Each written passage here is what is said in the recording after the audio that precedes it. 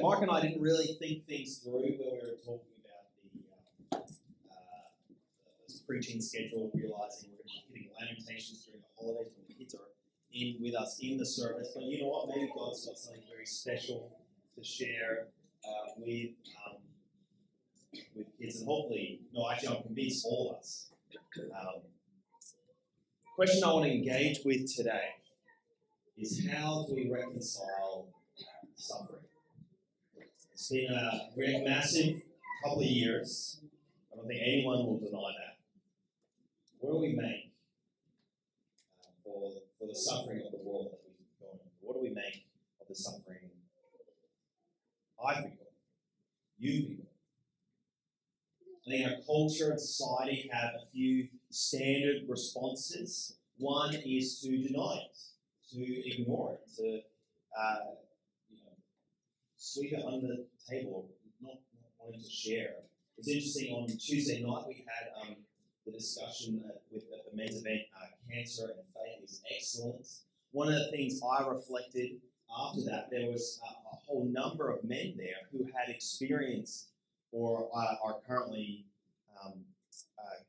have cancer that I wasn't aware of. And it made me think that's not something that we openly share or talk about very much at all, unfortunately. And same with things like mental health and other things. There's a lot of issues that men and women struggle with that there's no space to talk about. And our culture, the culture of avoiding and denying suffering. And often, and what we've kind of seen recently, because there's been no space to talk about, the other end of that spectrum is then there's overreaction to suffering. Of fighting back, of demanding justice, of or even look at what we're experiencing right now. I don't want to get too political, but the fact that we can't sing in church in order to avoid a virus, but absolutely that's something we want to avoid. But the risk, at what cost? To not be able to sing and express our worship and even like businesses and this whole range of different things that the government is reacting to. I think in some ways overreacting. I think they've been doing a brilliant job. Adelaide's been doing amazing. But it demonstrates another response to suffering. We overreact.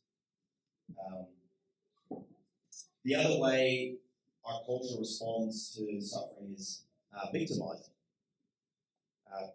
Getting caught up in the victim culture, being defined by the fact that we're suffering. And even, and I feel this in myself right now, like I feel like I'm oppressed because I'm not allowed to sing in church, right? I feel like that's ridiculous, considering the number of Christians around the world who can't sing under threat of death, imprisonment. And I'm worried about not being able to sing in church. But that's part of our culture. We see that as well in Black Lives Matter movement, the Me Too movement, even just a whole range of things. Not denying the suffering or the depression or what they've experienced, but then being defined by that is a means of responding to suffering. That's how the world reconciles, deals with suffering. And we all do all of those things too, don't we? We all do them too. And that's the question that we're going to be exploring at the heart of Lamentations. What do we make of suffering? How do we deal with the suffering that we experience? And so we're going on a journey through the book of Lamentations.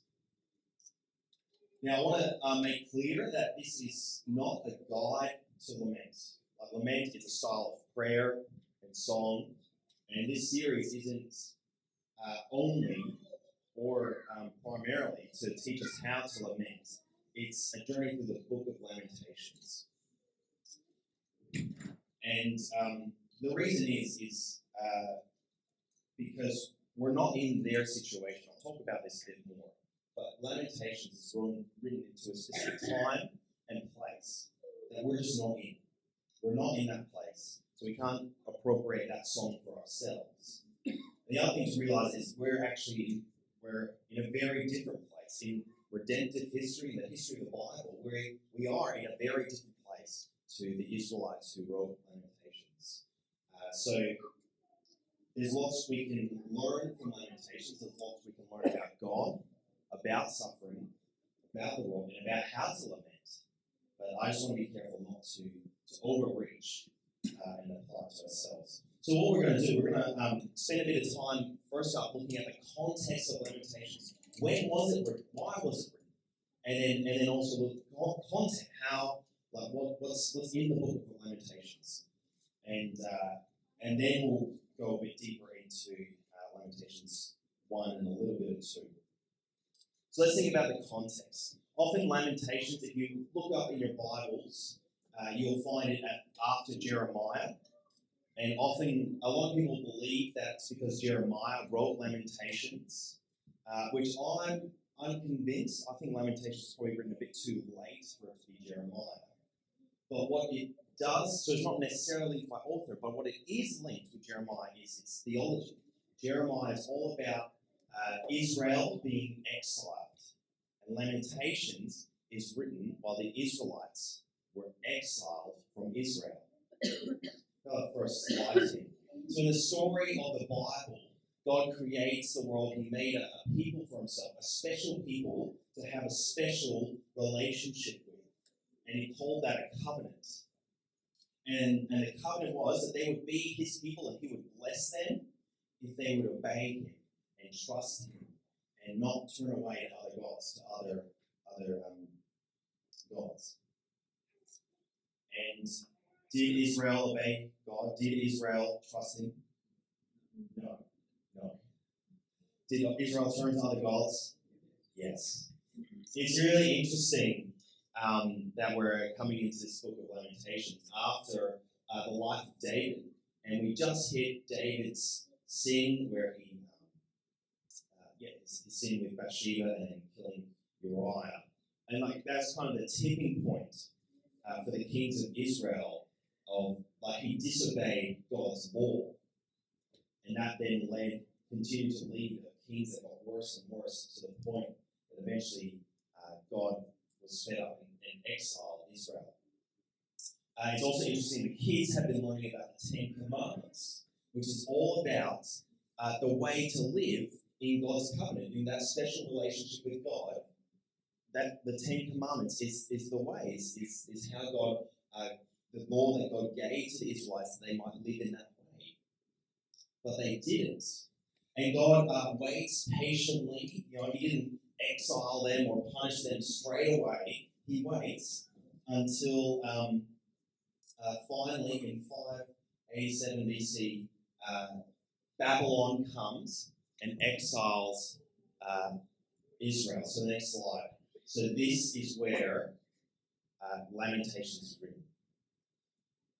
Israel had a special relationship with God, but they rejected that. They disobeyed God, and they're exiled, driven away from the land, away from the place where they had that special relationship with God.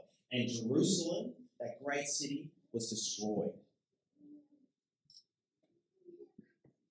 And it's a really grim place. And that's the context that Lamentations is written in. And they're lamenting their experience as Israelites being exiled, being separated from God. And we'll talk about that a bit. And that's not our situation. It's a different time, so we can't just apply Lamentations directly to ourselves. This is not our song, but that is our God, the same God. So there's lots we can learn there. Lamentations doesn't have all the answers, but gosh, it's got a lot of questions. And so we'll get into that. Now, Lamentations, come out the next slide, Tim, is 5 poems. And the first one is all about Jerusalem's fall. Then there's the second one is all about God's wrath and anger. The third is from the perspective of an individual and his suffering. And at the core of it is his conviction that God is faithful through it all. And the fourth is all about God's wrath. And then the fifth a prayer of renewal. Now, in English poetry and English public speaking, we usually say like the big, climax or the hard-hitting stuff right for the end. And look, I'm going to be doing it today as well, so pay attention to the end. But that's just how English poetry works. We build up to the climax right at the end to end with a bang. Israelite poetry works differently. It's often the best stuff, the really important interpretive ideas, issues, information is in the middle. And what we see is all these poems are acrostic poems. So I've represented it there. You notice that each chapter has 22 verses. And that's because there's 22 letters in the Hebrew alphabet. And so every verse starts with the first letter of the corresponding verse, the alphabet. Except for the third chapter, which has 66 verses, because it's a triple acrostic poem. Instead of going ABC, it's AAA, BBB, CCC. So there's a big emphasis made on the third poem. And that's the climax. That's the main truth that we interpret the whole book through is through chapter 3. And like I said before, it's all about God's faithfulness. Right? And then next week, Dave Shepherd from Verdun is going to come and he's going to preach on that, go into detail in that. It's going to be amazing. The other thing you'll notice is that the 5th book is different. There's a disruption. There's something different about the 5th chapter. It's no longer a acrostic. It's random in terms of the letters. Still 22 verses. So there's a disruption. There's something changing in that. It's special as well. And that chapter is all about a community prayer of renewal. And in 2 weeks, Mark's going to be back from leave. He's going to be refreshed and ready to go preaching up a storm. All on that. But today, I have the fun task of preaching 1 and 2, which is grim and dark and depressing. But I think we need to be there. To understand the light, we need to understand the darkness. To recognize light, we need to realize that what the darkness is. And so I'm going to read Lamentations. We're going to work through it progressively, but also pick up on themes that kind of go across the whole chapter, focusing on 1, a little bit of 2, and then I'll see where we're going after that. So if you have your Bibles, open up Lamentations 1. It will also be on the screen. How deserted lies the city, once so full of people. How like a widow is she, who once was great among the nations. She who was queen among the provinces has now become a slave. Bitterly she weeps at night. Tears are on her cheeks. Among all her lovers there is no one to comfort her. All her friends have betrayed her. They have become her enemies. After affliction and harsh labor, Judah has gone into exile. She dwells among the nations. She finds no resting place. All who pursue her have overtaken her in the midst of her distress. The roads to Zion mourn, for no one comes to her appointed festivals. All her gateways are desolate. Her priests groan. Her young women grieve, and she is in bitter anguish. Her foes have become her masters. Her enemies are at ease. The Lord has brought her grief because of her many sins. Her children have gone into exile, captive before the foe. All the splendor has departed from daughter Zion. Her princes are like deer that find no pasture. In weakness they have fled before the pursuer. In the days of her affliction and wandering, Jerusalem remembered all the treasures that were hers in days of old. When her people fell into enemy hands, there was no one to help her. Her enemies looked at her and laughed at her destruction. Jerusalem has sinned greatly and has become unclean. All who honored her despise her, for they have all seen her naked. She herself groaned and turned away. Her filthiness clung to her skirts. She did not consider her future. Her fall was astounding. There was none to comfort her. Look, Lord, on my affliction, for the enemy has triumphed. The enemy laid hands on all her treasures. She saw pagan nations enter her sanctuary, those who were forbidden to enter your assembly. All her people groaned as they searched for bread. They barter their treasures for food to keep themselves alive. Look, Lord, and consider, for I am despised. Not happy stuff, is it?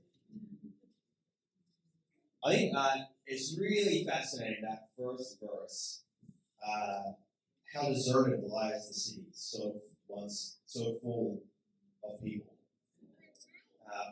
What week more than ever we could appreciate the intent of that verse. You know, the promise of a city, the hustle and bustle, the economy, the industry, the opportunity, going into the markets and enjoying coffee with friends and doing some work, having a picnic in the park, and all of that being brought to its knees from a virus.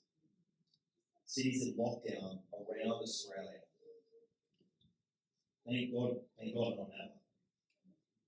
But we understand that cry, don't we? We can appreciate that more this week, probably more than ever. Jerusalem, the capital of Israel, once the envy of nation. It was prosperous. It was respected. Nations came to them for advice, for trade, for all kinds of things. But now it's destroyed. It's ruined.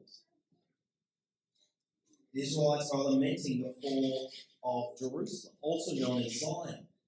And in this chapter, in both chapters 1 and 2, there's two voices. There's a narrator explaining the lament of Jerusalem and talking about that. But there's also daughter Zion, Jerusalem herself, lamenting, crying out for the affliction she's experiencing. She's like a widow, weeping bitterly. And there's no one to comfort her. The roads are desolate, the festivals empty, the gateways destroyed, much like the photo on the screen. What once was a city full of splendor now is the laughingstock of the nations, and her people are scattered. Jerusalem has fallen. Jerusalem, the city, destroyed. But there's something more significant about Jerusalem and the fall of Jerusalem. Now, who knows what was at the center of the city? It was on a mountain or a hill. And what was right at the top of that hill? Temple. Right. So the temple of God was in the middle of the city. What does the temple represent to the Israelites? God's presence. I've heard a lot. But all good. God's presence. It represents God dwelling with his people through the temple in Israel. But now that's gone. Jerusalem's destroyed. The temple torn down. The place where God meets with his people, gone. That special relationship God had with his people, broken. So the heart of this lament is God abandoning his people. They're left alone by themselves with no one to comfort them. Their experience, their suffering is a symptom of their separation from God. Now, why don't you repeat that after me? Suffering is a symptom of their separation from God. Ready? Suffering is a symptom from their separation from God. The nations coming in and defeating their armies, being exiled, Jerusalem being destroyed, the humiliation, the torment, all were symptoms of the greater problem, their separation from God. We see this throughout the text. Let's keep reading and exploring this. From verse 12, we'll keep reading. Is it nothing to you, all who pass by? Look around and see. Is any suffering like my suffering that was inflicted on me, that the Lord brought on me in the day of his fierce anger? From on high he sent fire, sent it down to my bones. He spread a net for my feet and turned me back. He made me desolate, faint all the day long. My sins have been bound into a yoke. By his hands they were woven together. They have been hung on my neck, and the Lord has sapped my strength. He has given me into the hands of those I cannot withstand. The Lord has rejected all the warriors in my midst. He has summoned an army against me to crush my young men. In his winepress the Lord has trampled virgin daughter Judah. This is why I weep, and my eyes overflow with tears.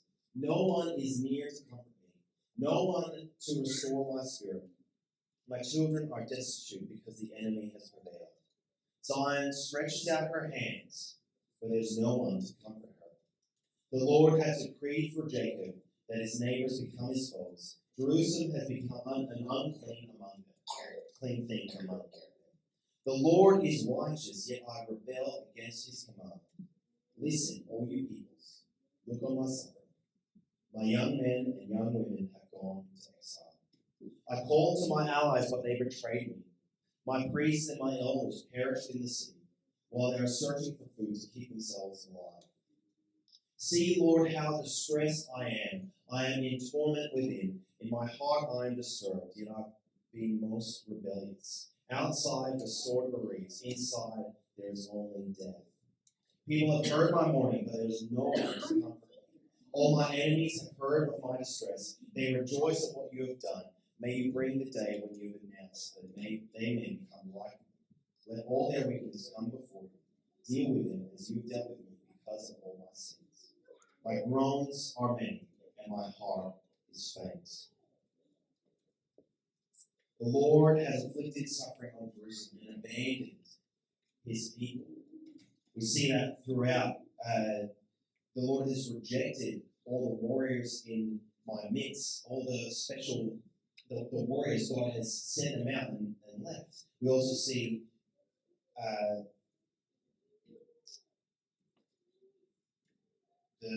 verse 19. I called to my ally, but they betrayed me. Jerusalem's allies turned against her, but also her priests and elders, those who represented God's presence and actually facilitated that relationship. They've perished, they've died. God has abandoned his people. And Jerusalem cries out for comfort. She cries out for comfort, but there's no one there to comfort her. You know, if I were to go on a walk with my son Josh, who's 3, if he were to fall over and scrape his knee and start bleeding, and he's crying, what does he need most in that moment? It's not a Band-Aid. It's a cuddle. It's a hug from Dad. That's what in the midst of suffering and for Jerusalem, for Israel, in their exile, in their torment, in their suffering, what they need most is comfort. They need a hug from their father, but that's not there. There's no one to comfort her. Now, why not? Why all this torment? What is God doing with his people? This is his special people. He had that special relationship with.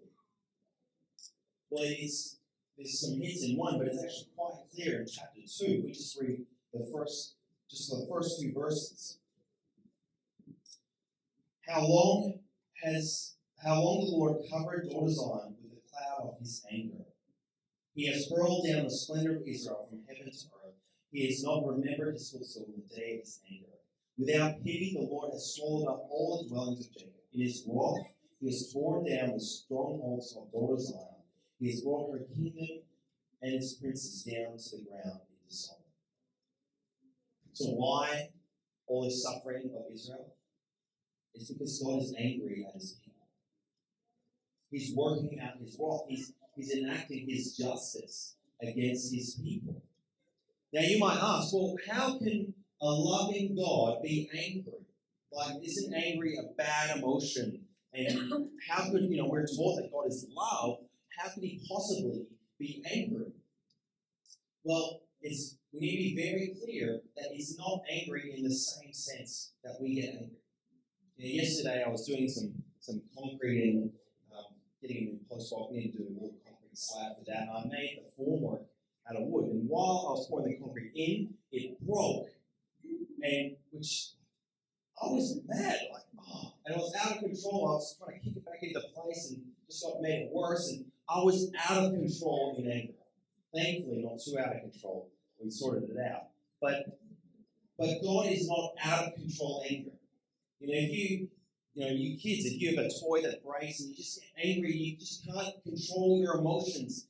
That's not how God is angry.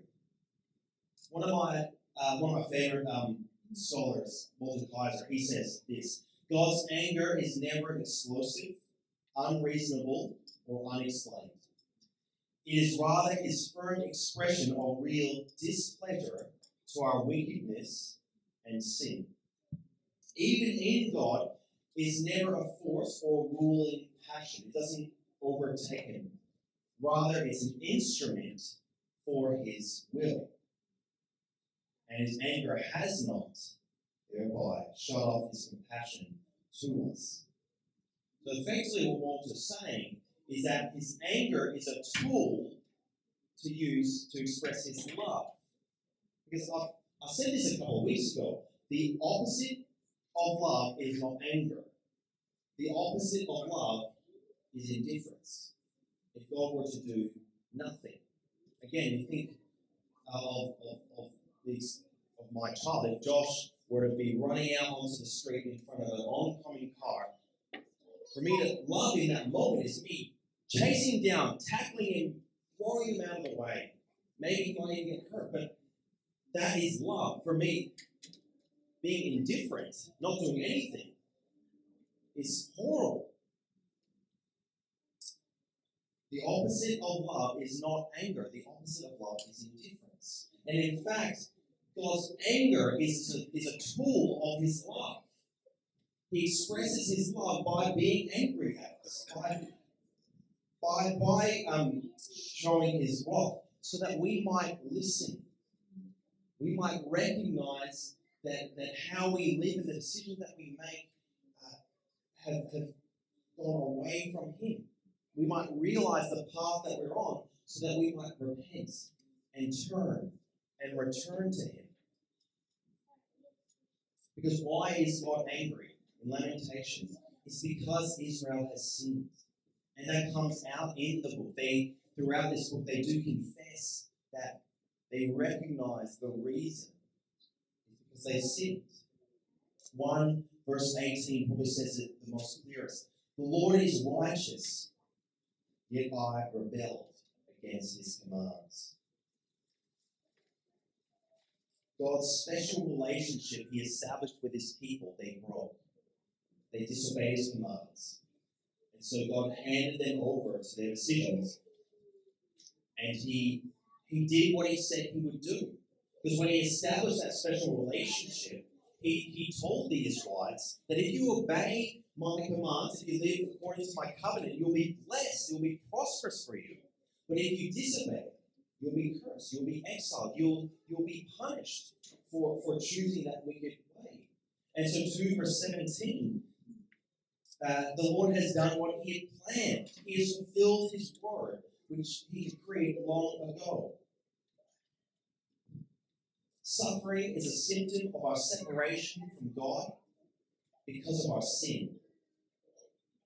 Suffering is a symptom of our separation from God because of our sin.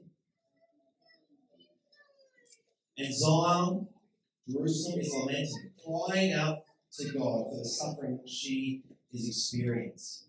And right at the end of chapter 1, she turns this lament into a cry that those who are oppressing me experience the same oppression. All my enemies have heard of my distress. They rejoice at what you've done. May you bring the day you've announced, so they may become like me.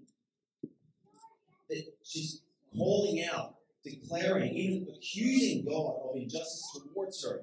And that's suggesting that the experience that she's going through is not how things are meant to be.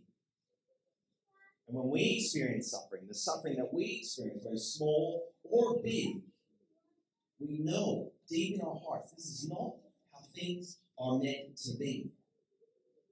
So not only should our suffering lead us to repentance, lead us to think about our own separation from God and actually return to Him, but suffering should point us forward and give us hope for a time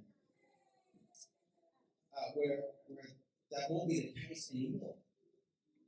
Suffering anticipates relief. It anticipates a solution. It suggests things are not how they're meant to be. And so there's a place where we're going to cry out, how long? How long, O Lord? How long will He allow this world to go on as it's going before He will come and He will do something? So before I conclude, I want to pause and just sit in that space for a minute. The band are going to come and perform a song, How Long? And we can sit and reflect on that, and then after that I'll come up.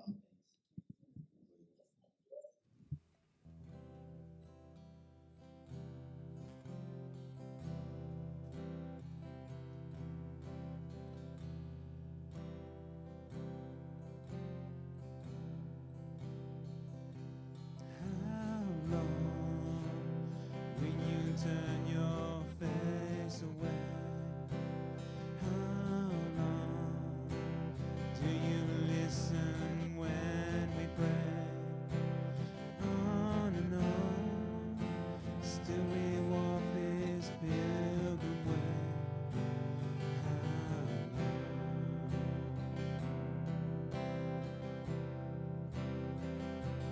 How long till your children find their rest?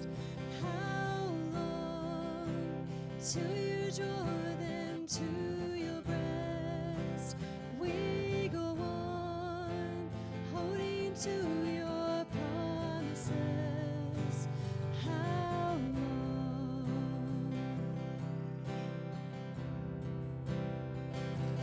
till you wipe away the tears from every eye?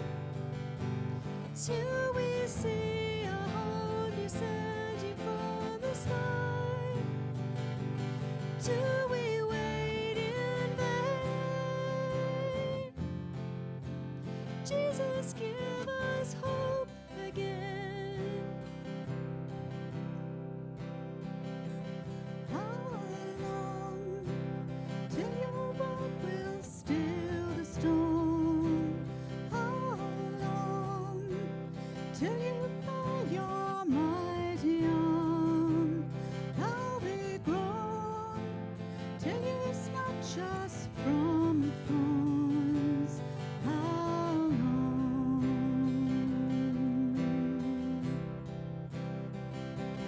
till you wipe away the tears from every eye?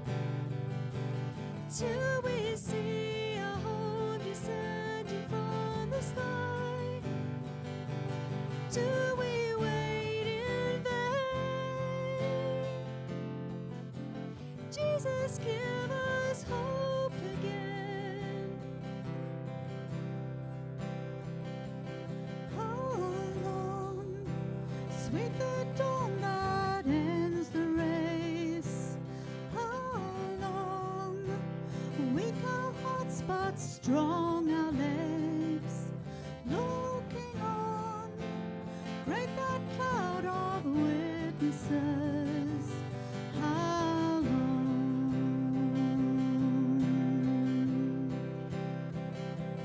till you wipe away the tears from every eye?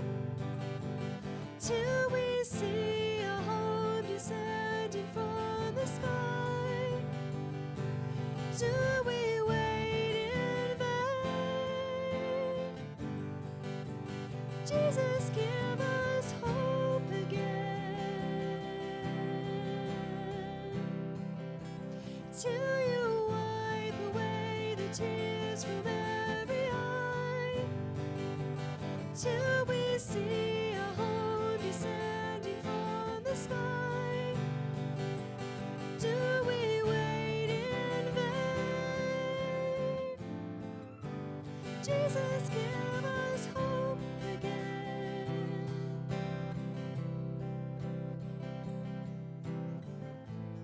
Amen. Jesus, come. Amen. Jesus, come. Amen. Jesus, come.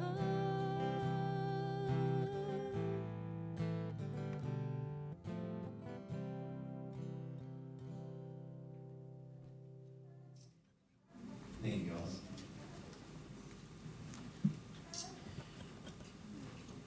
The Book of Lamentations teaches us many things of how to deal with our own suffering.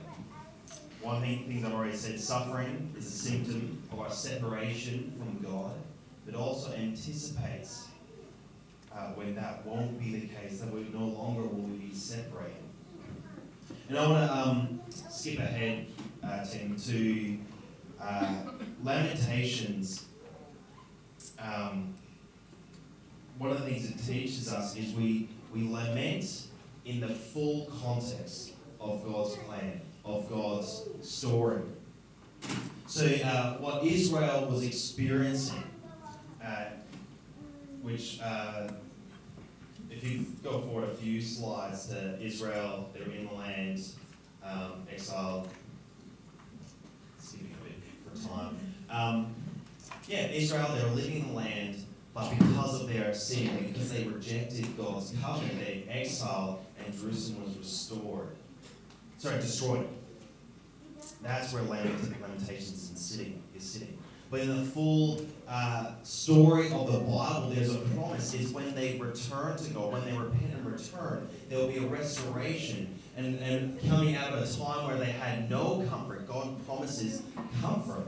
Isaiah 40 says, prophesying of this time, it says, comfort my people, says your God. Speak tenderly to Jerusalem and proclaim to her that her hard service has been completed, that her sin has been paid for, that she received from the Lord's hand double for all her sins. A voice of one calling in the desert, in the wilderness, prepare the way of the Lord, make straight in the desert a highway for our God. There will be a time for Israel where Israel will return and Jerusalem will be restored. Now, they do come out of exile, but Jerusalem is never perfectly restored. It never goes back to what God had fully promised. And it's actually something bigger than just Israel. That's actually also the story of all creation.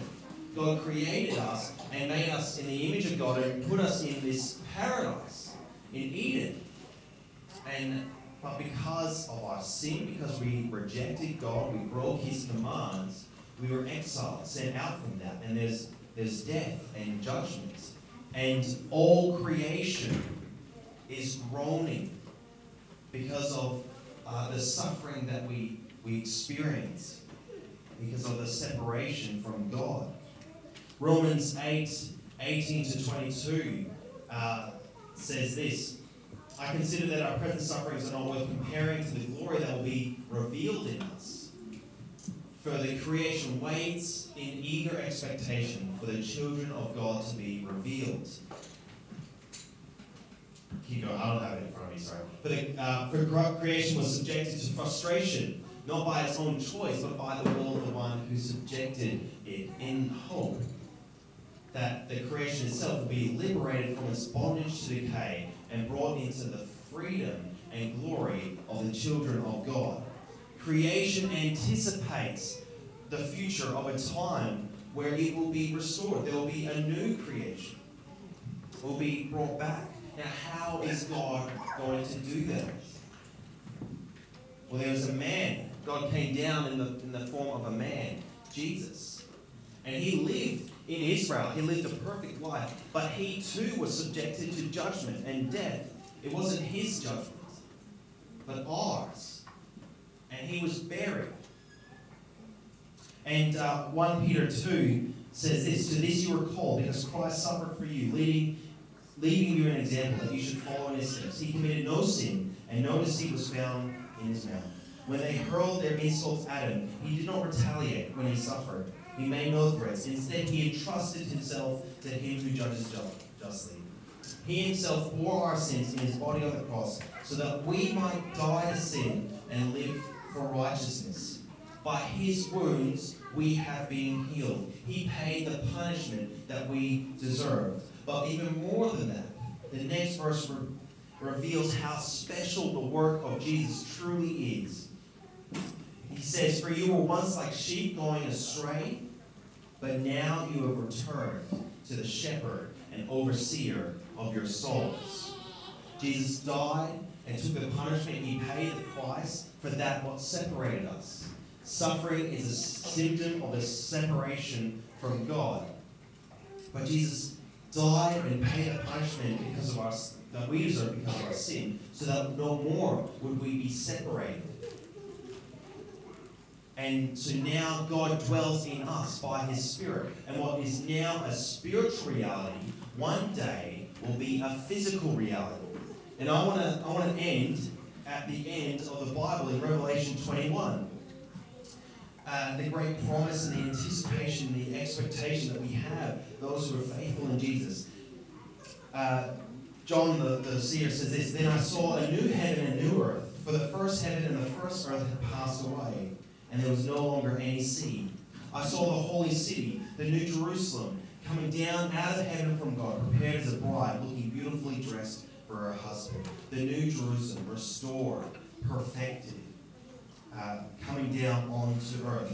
And I heard a loud voice from the throne saying, "Look, God's dwelling place is now among the people, and he will dwell with them. They will be his people, and God himself will be with them and be their God." The great climax of the end of all of history, of all time and space and everything, the greatest hope we have as Christians is that one day God will dwell with his people. Suffering is a symptom of our separation from God. What happens when we physically dwell with God? Verse 4, "He will wipe every tear from their eyes. There will be no more death, or mourning, or crying, or pain, for the old order of things have passed away." That is the hope that we have. That's the hope of Lamentations. Anticipating a time when God will return and restore all things. Suffering is hard. It's terrible. And so, how do we respond to it? We shouldn't deny. We should provide spaces to talk about it, to share about it, actually be honest with each other. There's a prayer space at the back, a space actually to talk and lament the experiences we're going to. As a church, we should be using that to its full capacity. We shouldn't be overreacting, but actually living in tension of not, resisting resisting suffering because it's bad. It's not how things are, but also being faithful and enduring in the hope that we have for the future. And we shouldn't be victimize ourselves because we're not defined by the suffering that we're going through. We're defined by the God who saved us, that we are his children, and one day we will dwell with him. That is the hope of Lamentations. It's not overly clear in the text, but the facts that they lament and they cry out so much, the injustice of their situation suggests that there's something more. And this world is crying out. Just look at the news, the media, look at social media, cry out. There's a lot of injustice in the world. And that is telling us there's something not quite right. This is not how things are meant to be, and God agrees. We've been separated from him. And he's calling us to return to him through the work that Jesus did on the cross. That's why, to finish, we're going to celebrate communion. Looking back to what Jesus did on the cross, his body broken, his blood shed, but also looking forward to when he will return. That what is now a spiritual reality, that we are connected and return and reconcile with God, will become a physical reality. We will live in that restored, perfected Jerusalem. So I'm going to hand over to Cam, who's going to lead us in